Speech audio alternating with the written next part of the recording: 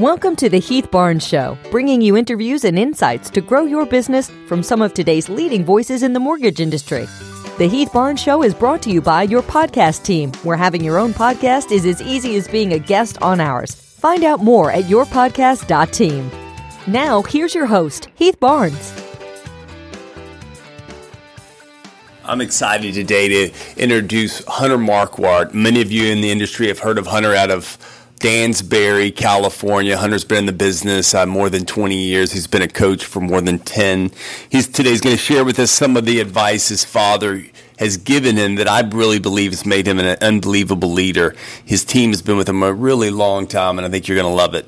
So I hope you enjoy today's episode with Hunter Marckwardt. Welcome back to another episode. My guest today is Mr. Hunter Marckwardt out of Danville, California. He's a personal friend and originator, wonderful father. How you doing today, Hunter? I'm doing great, Heath. It's Friday, baby. Doing That's great. Right. Thanks for having me. Everyone can do a Friday. Everyone can do a Friday. So, when I started thinking about having you on the show, I was thinking, man, the one thing Hunter can give any young loan officer or experienced loan officer is a piece of his wisdom when it comes to managing a team, because you've got a large team and they've been with you a long time, and that's one of the struggles most loan officers had in the business. But before we get into the teams, I want everyone to get to know Hunter a little bit. So right out of the gate, tell me, how did you get in the mortgage business? You probably, like most of us, were born with that dream, right?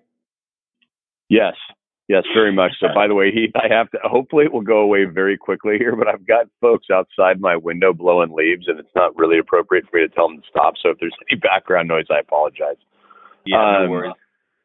But how did I get in the mortgage business? So I'll try to do this really quick. So graduated from University of Arizona, degree in finance, having absolutely nothing to do with this job today. But it was 96. So came out of school, there was a company called Nextel Communications. If anyone remembers those, push to talk, release to listen cell phones. And I was door to door selling those, which, I know you and I've got some funny stories on that we can talk about later, but, selling phones door to door. Next step for me was, software. I'm in Silicon Valley, so Danville's Bay Area. So Silicon Valley, like the thing to do at the time, maybe even still today, although I don't think people realize how horrible of a job it can be, but selling software. So got a job selling software, was in that field for 4 years. It was actually an unbelievable experience, but I also hated what I was doing. And at the age of 28, I was just driving home one day, the typical hour and a half commute. And, I tell everybody that's heard the story, it's like I had a junior midlife crisis. If you ever saw the movie Traffic, that was me. I just started banging my hand on my steering wheel, and just like I couldn't take it anymore. I got home and I told my wife I had to get out of the business. And, oddly enough, my dad was on the wholesale side of the mortgage industry. And I called him, just, someone that I go to for a ton of advice, and told him I just couldn't do it anymore. And he was I think he was thinking like proud father of his son in the software field, high tech, blah, blah, blah, in Silicon Valley. And, I said, hey, what do you think about the mortgage business? And his comment, which is very similar to yours, was, Hunter, the problem with our business is once you get into it, you can't get out of it. And so I said, screw it. I didn't know what I didn't know. Went to work for a small brokerage shop. And then I was there for a couple of years. And then I've been at the current company, RPM, for 14 or 15 years. So the whole thing, I think I've been in the business for 17 years. So I would say me getting into the mortgage business was an escape from getting out of another business. What did you hate so much about the software business? A lot of people in the software business think it's great, but what were you having? So I was selling, the best way to explain it is I was selling, it was very complex, and I was selling software that solved a problem that nobody really knew they had yet, and the product didn't really work. And the people I was selling to, which were a bunch of engineers, thought that it would, I was basically like the sales guy where they thought it'd be fun to like get the sales guy in the room, have him do a presentation to 15 engineers, and then basically make fun of what an idiot he is on what he doesn't know about engineering. So you do that all day. And Heath, I will tell you, I mean, one of the best stories, I had to go 3 weeks into my job. I mean, the stuff I was selling, it's called integration software. It had to do with canonical models and helping disparate applications communicate with one another, just to give you an idea of how much fun that sounds like. I gotta look this up.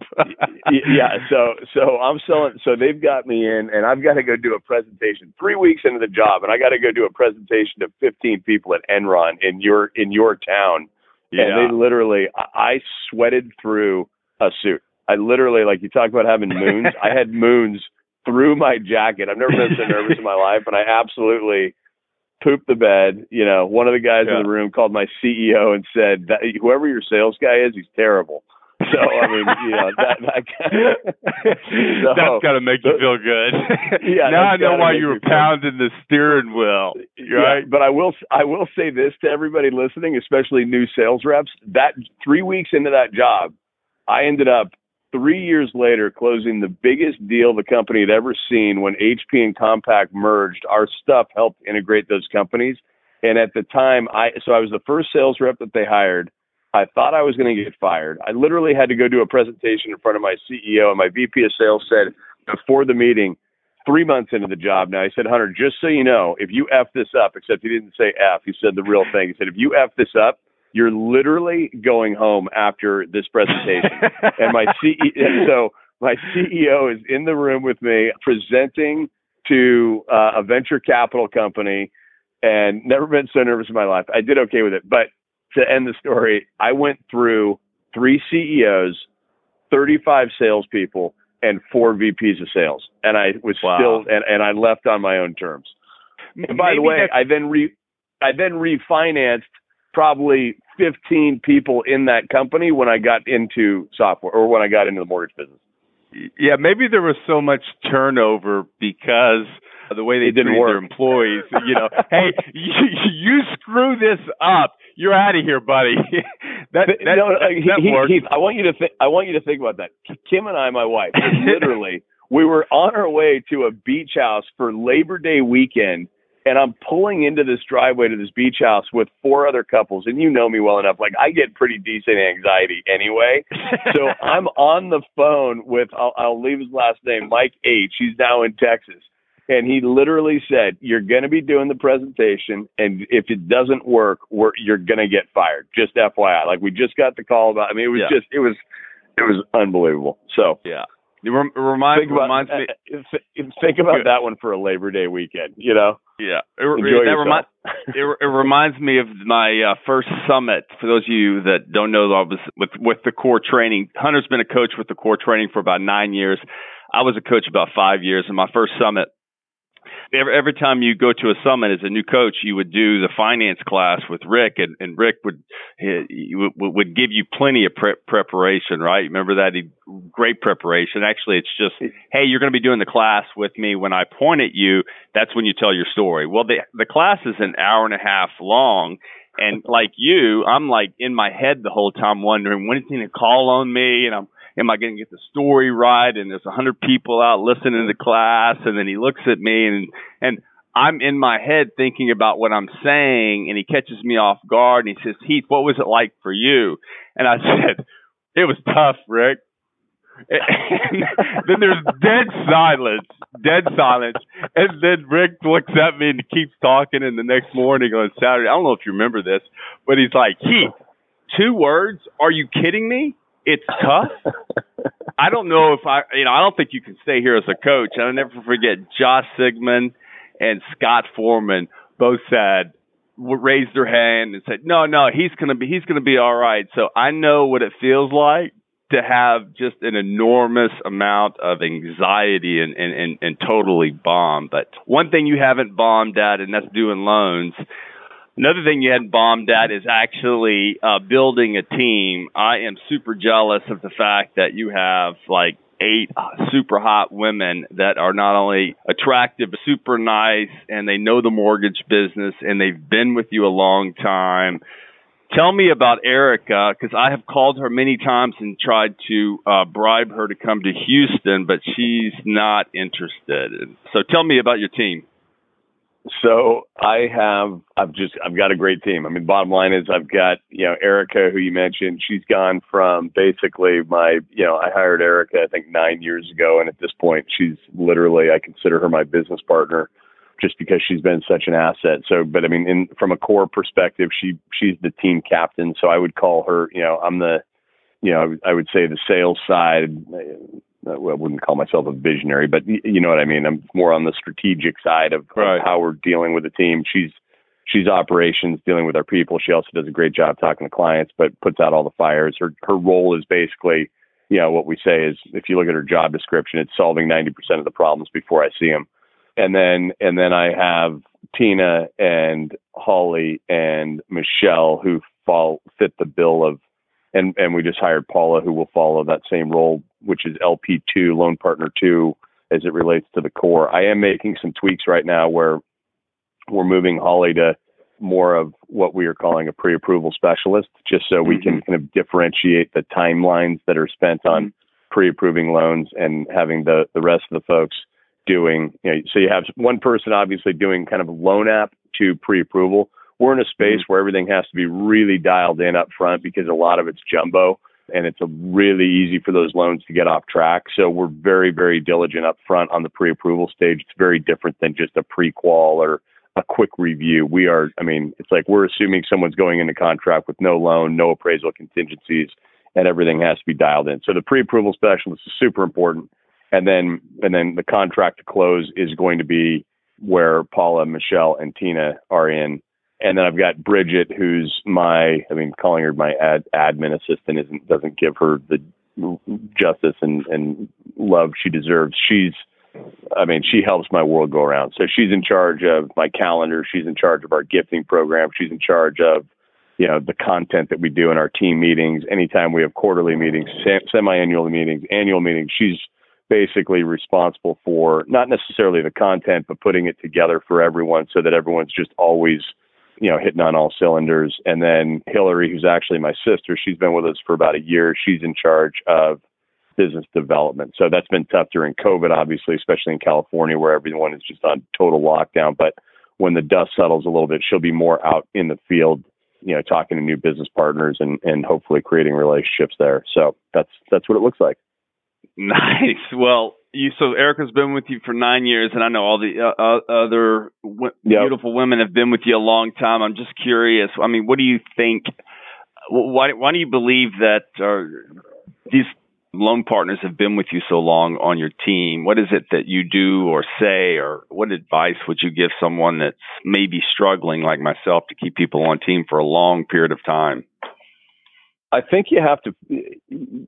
It's a pretty complicated question, obviously, because there's certain things I don't think you can fake. You can't fake caring about someone. And I think, if we just went through an exercise on coaching, and one of them was like, to understand your priorities, put a bullseye together, right? Like you literally think of a bullseye. You got the inner circle, you got an outer, and then 4 outer circles. And you start going, where are my priorities? And for me, when I'm being, and by the way, your priorities, what you want and what you are very different things a lot of the time. And the goal is, are your words in alignment? I was literally running this morning thinking about it because Rick made a comment yesterday, on Wednesday, and he said, something to think about for everybody listening to this is, you're not heard as much as you are watched. Right. Like people and I think of like my own boys, right? Like I've got a 15 and 17-year-old boys. They're not overly interested in what I have to tell them, but they're watching me. Right. So my team members are, of course, if someone reports to you, they have to listen to you, but they're also watching you, right? Like, are your actions in alignment with your words? And, so my point is like, one of the things, like, when I think of what I was put on this earth to do, or at least something that brings me total joy, and it's not this altruistic sales pitch, like I legitimately enjoy helping people. And it's super important for me to help my team, right? And if you just think about it, whether or not you're thinking about it altruistically, selfishly, whatever, if you help the people that are closest to you, like you think about it, if I invest in my team and my team they feel good about coming to work every day, they're treated not just fairly, but overly fair, right? Like if I err on the side of over giving, I don't mean around compensation, but time. And, we go through planning together. We go through, something that we're working on each week together where we're going to, like the wheel of life. We pick one topic every week and we're all focused on that. We do book reports, stuff that sounds like, if you brought this up to me 10 years ago, I'd be like, are you freaking kidding me? It sounds dumb.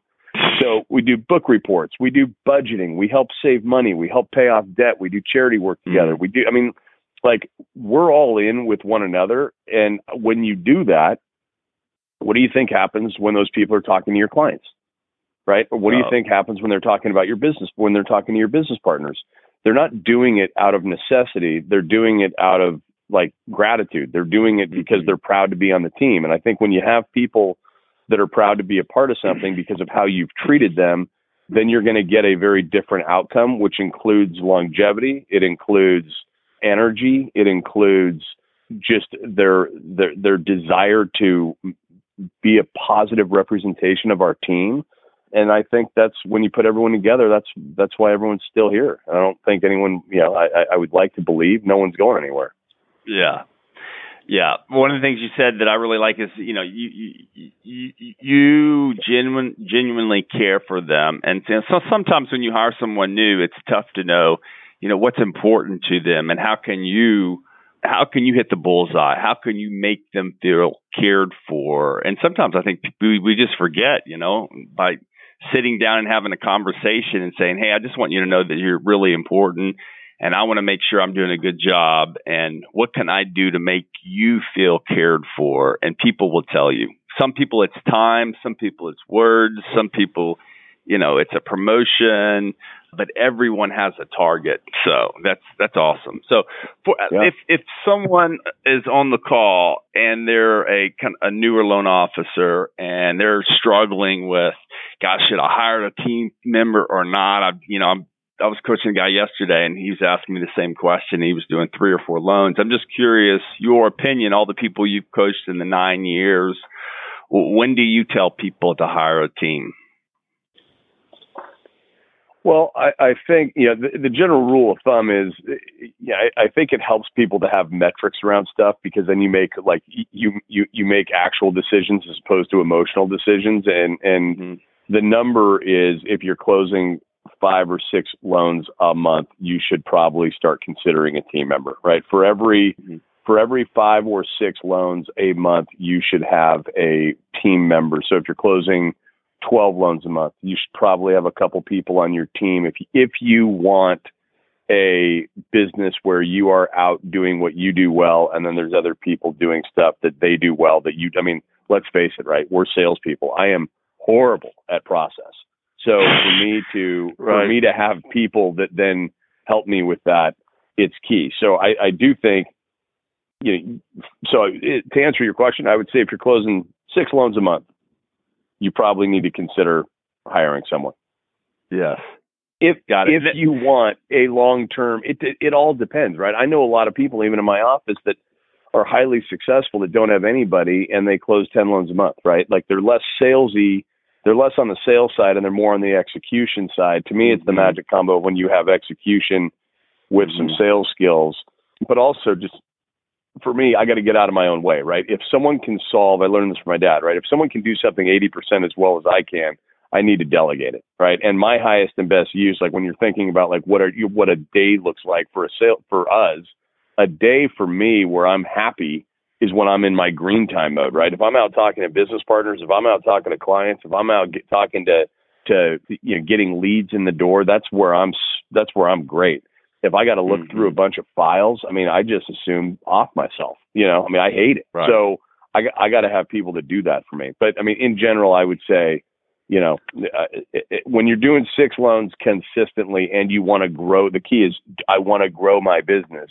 If you're doing 6 and want to grow, you want to consider hiring one person, by the way, you don't need to have I think people just want to have a team because I don't know why. managing people is not necessarily, or leading people is not necessarily easy, and you need to have work for them to do. So. Yeah, but it's always easy to find them work to do, especially if you have, if you're doing 5 or 6 deals a month. So that first person, what would they be doing? Would they be? I think you need a technical person. I think you need. I mean, the way I hired it first is I went LP2. If you just think about loan partner 2, just as far as everyone having an understanding of, there are pieces of it, but it is someone that can handle, on my team anyway. It has always been someone that can handle pre-approval to close, right? It's a technical, the first, because that's what you need, right? You don't necessarily, and then the second hire for me is administrative, right? So you hire an LP2 and then you hire an LP1. So I hired someone that can help me get the loans through the system. So I just get the loans off my plate. I'm still on the front end. Salespeople are more like an LP1 where you're talking to clients, you're just getting basic information. Then I got to get it to someone else. Then the next step is you get an LP1 in that can help you with your organization, right? They can help you with your calendar. They can help you with a gifting program. They can help you with thank you notes. They keep you on track, right? Like my whole team, Bridget knows, right? I mean, Bridget, who's my right-hand person from just making sure that I'm on track. I look at Bridget and I tell Bridget that she's my boss. Right? Like Bridget is my boss. And if Bridget doesn't hold me accountable to make sure that my day happens, then Bridget's of no use to me. Right? So she has she is in my ear. She is, if I'm not doing stuff, and I give her permission. I mean, sometimes I give her, I play tricks on myself all the time, right? If I tell Bridget I'm going to make X amount of phone calls and I don't do it, and she's got a stack of money in her drawer and she takes it out.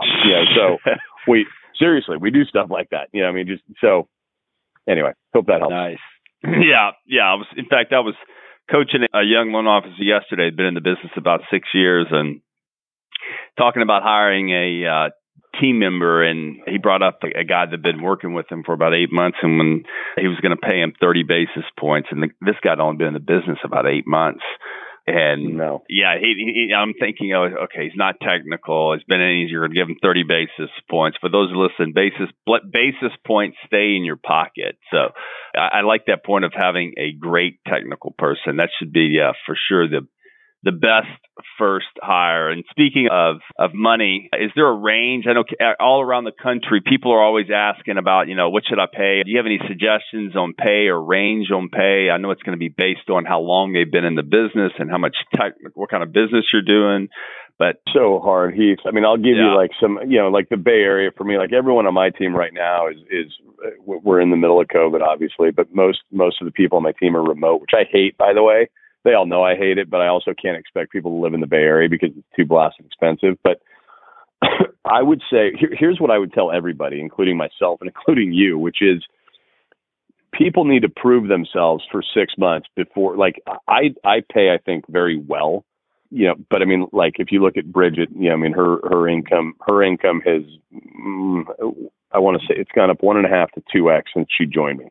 The people are all of our roles, I would say, are between, 7 on the technical side, they're between 70 and 100 ish. Erica's at a different level now because she's more of my partner than anything else. So that's a different level, and she's kind of 1 in 1,000, I would say. So, but I would also say for everybody, they need to come on board. Like when you're talking about your 30 basis points, right? People come on board with some package that they don't deserve, and you don't know if it's the right fit. So I just brought on this other person, and she has a relatively low comp. Like it's not a comp that I would expect to keep her at. And I told her flat out, we're going to re-review your comp at the end of 6 months with the idea that we will adjust it if everything's working out like we want it to. But out of the gates, you set false expectations up front, like this person with 30 basis points that you're talking about. I mean, if someone someone on my team making 30 basis points would make $800,000. It's like you have to be careful on. But I know, but you have to be careful on where you take these things, right? I mean, you make a decision out on day one, and you can't go backwards on comp. So you really have to think through it up front and not be emotional about it and get it right. And I've been on both sides of that argument, Yeah, I think also I learned this a long time ago. If it takes money for someone to come to work for you, I mean, obviously you want to pay someone, but you want to pay someone a fair amount for your market. But if they're going to come to work for you because they're paying you more money, they're going to leave you because someone else is paying them more money.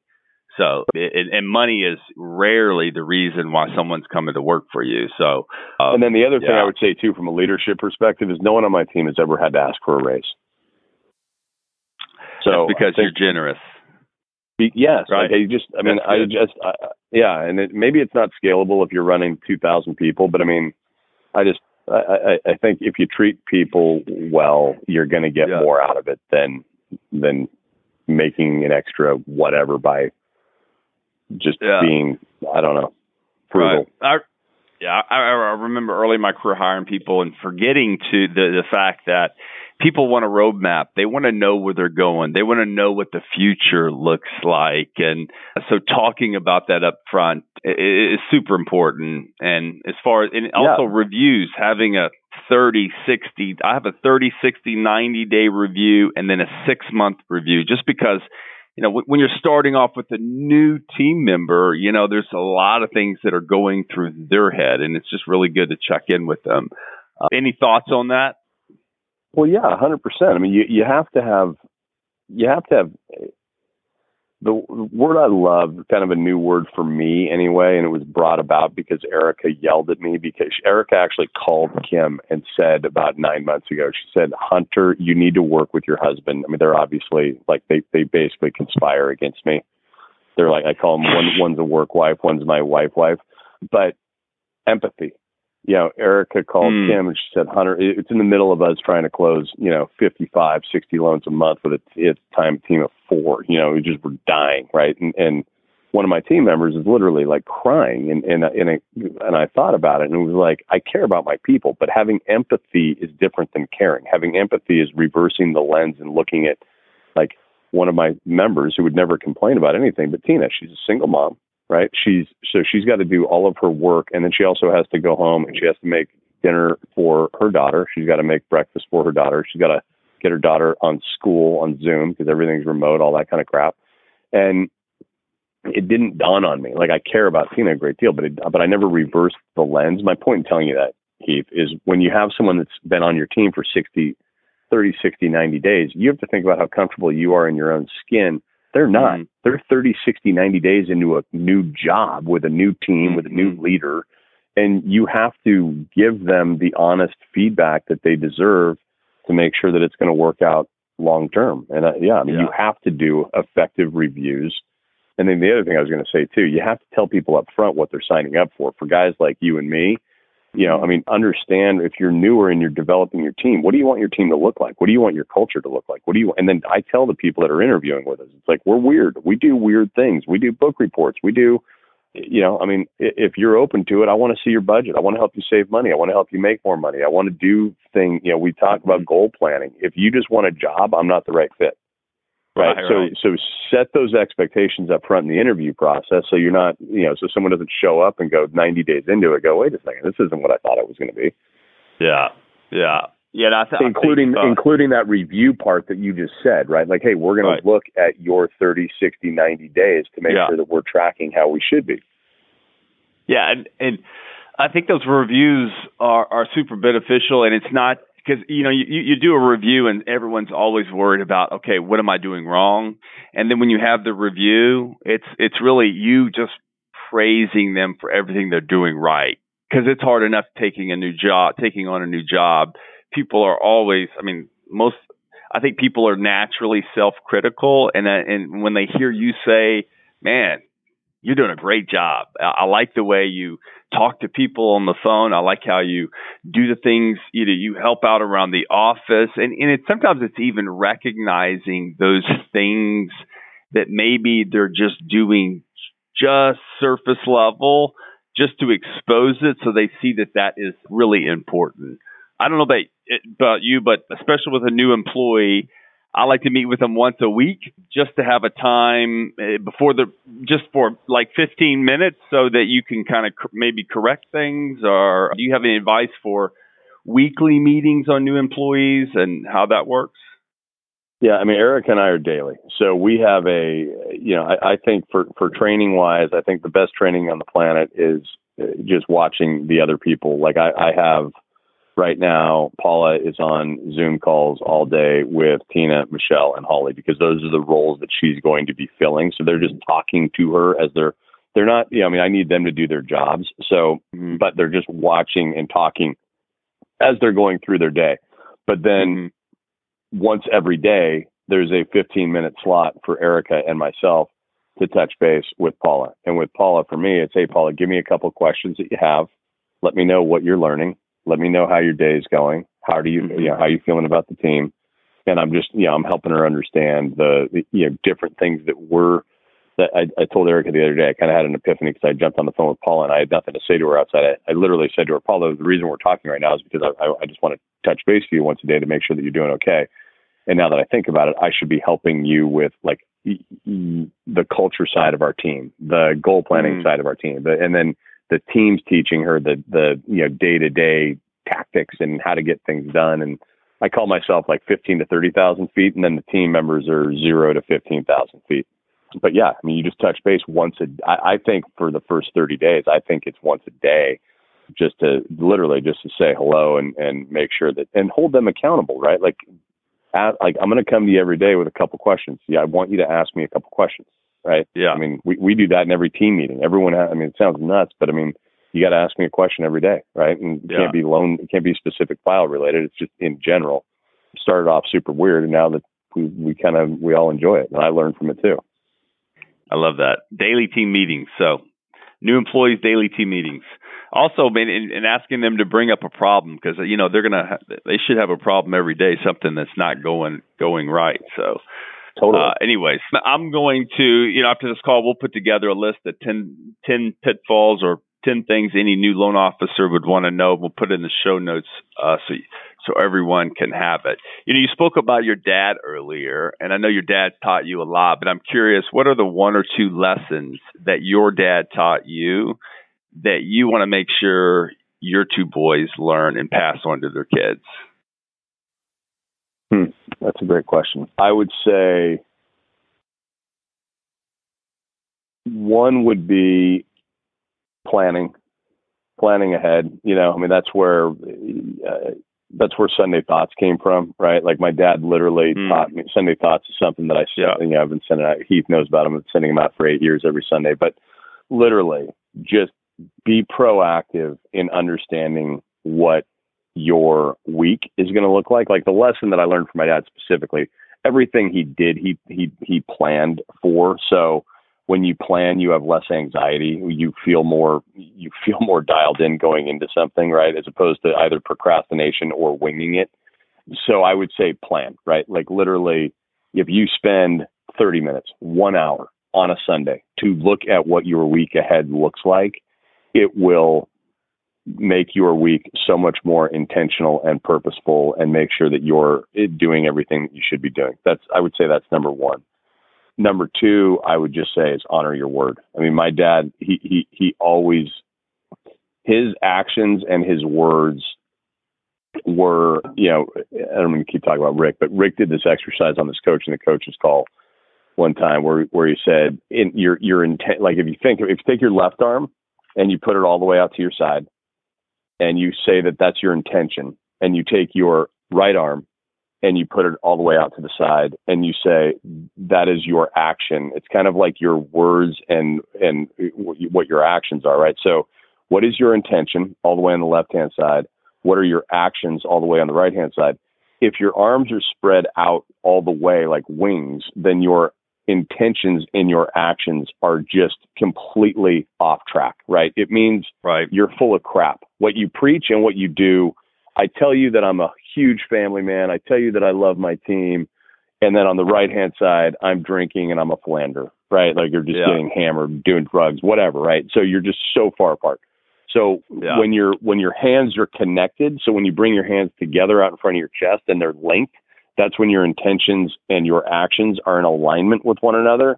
And I would say that my dad's intentions and actions were always really, really, really close together. I mean, he's the perfect example for me of what I talk about, what you and I said, which is just, are your actions in alignment with your words? And if they are, you'll follow, like anyone will want to be a part of what you've got, I think. So anyway, I would say those are probably he's just a respectful, good human. He's awesome. So.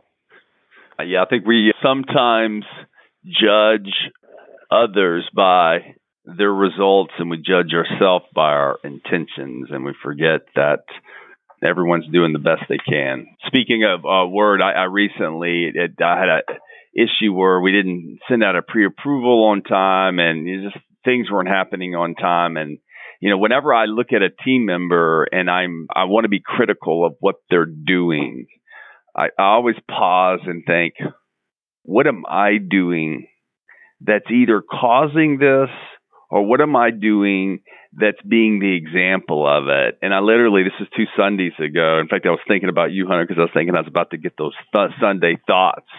But I literally wrote out 2 pages of how can I be on time to every single meeting, and putting together strategies, because I found myself every meeting running over. And I think that's like being someone that holds their word, is being where you said you're going to be at the time you said, and prepared and listening to what's going on. I think in this business, often we just run from meeting to meeting to meeting, and it's do. And you forget, man, just being present with another human being and listening to them is just super impactful. And totally. So I love that. Last weekend the other thing I just got to throw out there, Heath, like for everybody that listens to this, is if you think of anyone that you respect, admire, really, really trust, more than likely you can rely on those people. Those people show, literally, you just think of 5 people that you like and trust and respect and admire. You think of 5 people that you don't really like, you don't really trust, you don't really respect, and you don't admire. And more than likely, when you talk about showing up on time and prepared, and that, those 5 people that you trust, admire, and respect would probably show up on time. And they probably, they're reliable. Reliable is not a very sexy word, but it's super important. Yeah. When you don't show up on time, just say, hey, I apologize. I was not here. I disrespected you.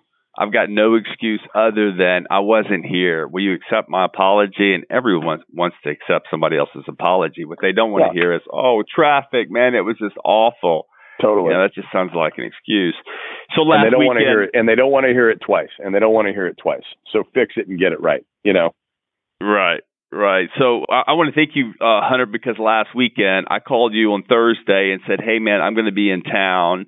And you saved 2 hours for me. We went to lunch and had a great time, and I appreciate you picking up the tab. I owe you one. I will soon make that up to you. But the impact that meeting had on me was it allowed me to change my hotel for the event that I was at, which was Amplified. And I changed the event and got to spend some time with my good friend Jane Floyd and Austin, and also Kelly Zitlow. And I got into a conversation one night with Kelly Zitlow, who's also a coach with the Core, and she talked about losing her mother, who was also her best friend, and it was devastating because it was 1 minute she was here, and then several months later she was gone.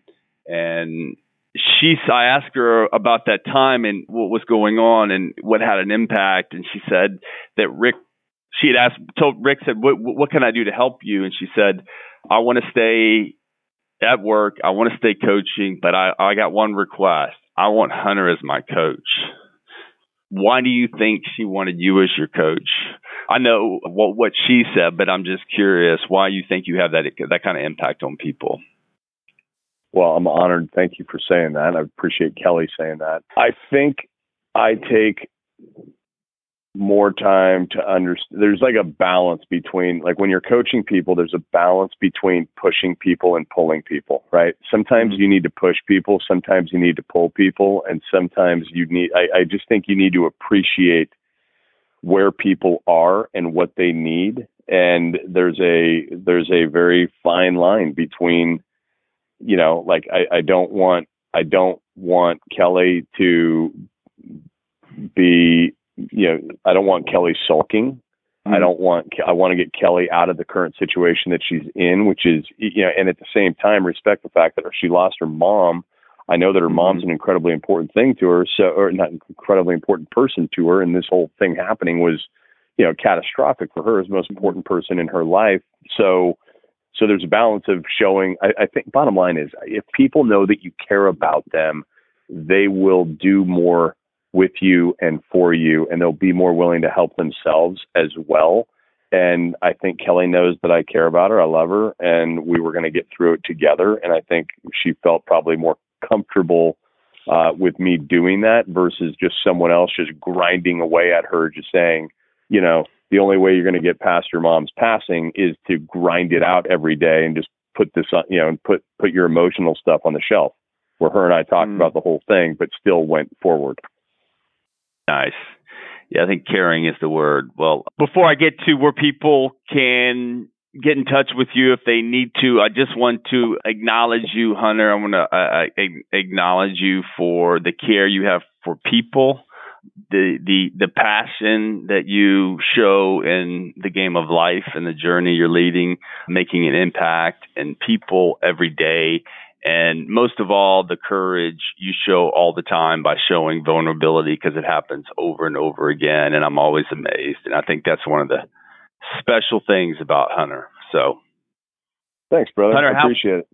For sure, man. Tell me, how would people, if they want to contact you for any reason, what's the best way for them to contact you? I'm embarrassed to say this. I'm not much of I need to up my social media presence. So I would say if you got my link, I'll put the contact information in the show notes. But go ahead, I cut you off. I apologize. Well, no, I'd probably just give them my email address for now. I mean, I probably or my cell phone. I mean, I don't care if people call me or not. My cell phone's 925-575-0086. I'm always happy to talk to anybody. So. Before I let you go, you got to give it to me. You know what it is. Hunter's got this great story about when he was a salesperson at Nextel, and maybe it's just because you and I are around the same age. But I think for any young salesperson out there that are looking for a way to motivate yourself, I think Hunter's got a story that might help that. Can you share that with us, Hunter? Yeah, of course. I was wondering, how do I bring this? I know you and I always talk about that being your favorite story. I'm like, I don't know how I talk about this at the end of this thing. But honestly, Heath, I think it's super important for people, because you got to, we're all in sales, right? Sales is rejection, right? It's like baseball. You're going to get, your batting average, if you're batting 30% in sales, you're a freaking rock star. So my first job out of college, Nextel Communications, as I mentioned, I'm literally selling phones door to door. And I remember anybody that's in the Bay Area, Benicia Industrial Park, I would sit there. My dad bought me 2 suits. He bought me, we went to Nordstrom's. He bought me 2 suits. He bought me 2 pair of Allen Edmonds, one black, one brown. I wore the soles out walking door to door. But what I would do is I would get in my car and I would blast the song by Chumbawamba, I Get Knocked Down, But I Get Up Again. And I would literally listen to the entire song. And then I would just jump out of my car and I would go door to door. I'm Hunter Marckwardt, Nextel Communications. Would you like to buy a phone today? No, get the F out. Next door, I'm Hunter Marckwardt, Nextel Communications. Would you like to buy a phone today? And the best part for everybody listening is I went 0% of quota 3 months in a row. My 4th month, I was 400% of quota. So it worked. Bottom line is you got to change your attitude, and you got to change your energy, and you got to make things that are hard, you got to make them fun somehow. And that was my way of making that fun, and it worked. So yeah, that's great advice. Make it fun. Put on your favorite song. Having a bad day. We can't have a bad day today because it's Friday, and because I got to spend a little time with my good friend Hunter. Hey, I really appreciate it, Hunter. Thanks for being on the show today. And we'll have everything in the show notes that we described on the call. So thank you very much, Hunter. All right, Heath. My pleasure, brother. Take care. Peace. And there you have it. Another great episode. Don't forget to check out the notes at heathbarnes.com. And you can find out more about all the ways we can help you at heathbarnes.com. That's it for this episode. Have a great week, and we'll talk next time.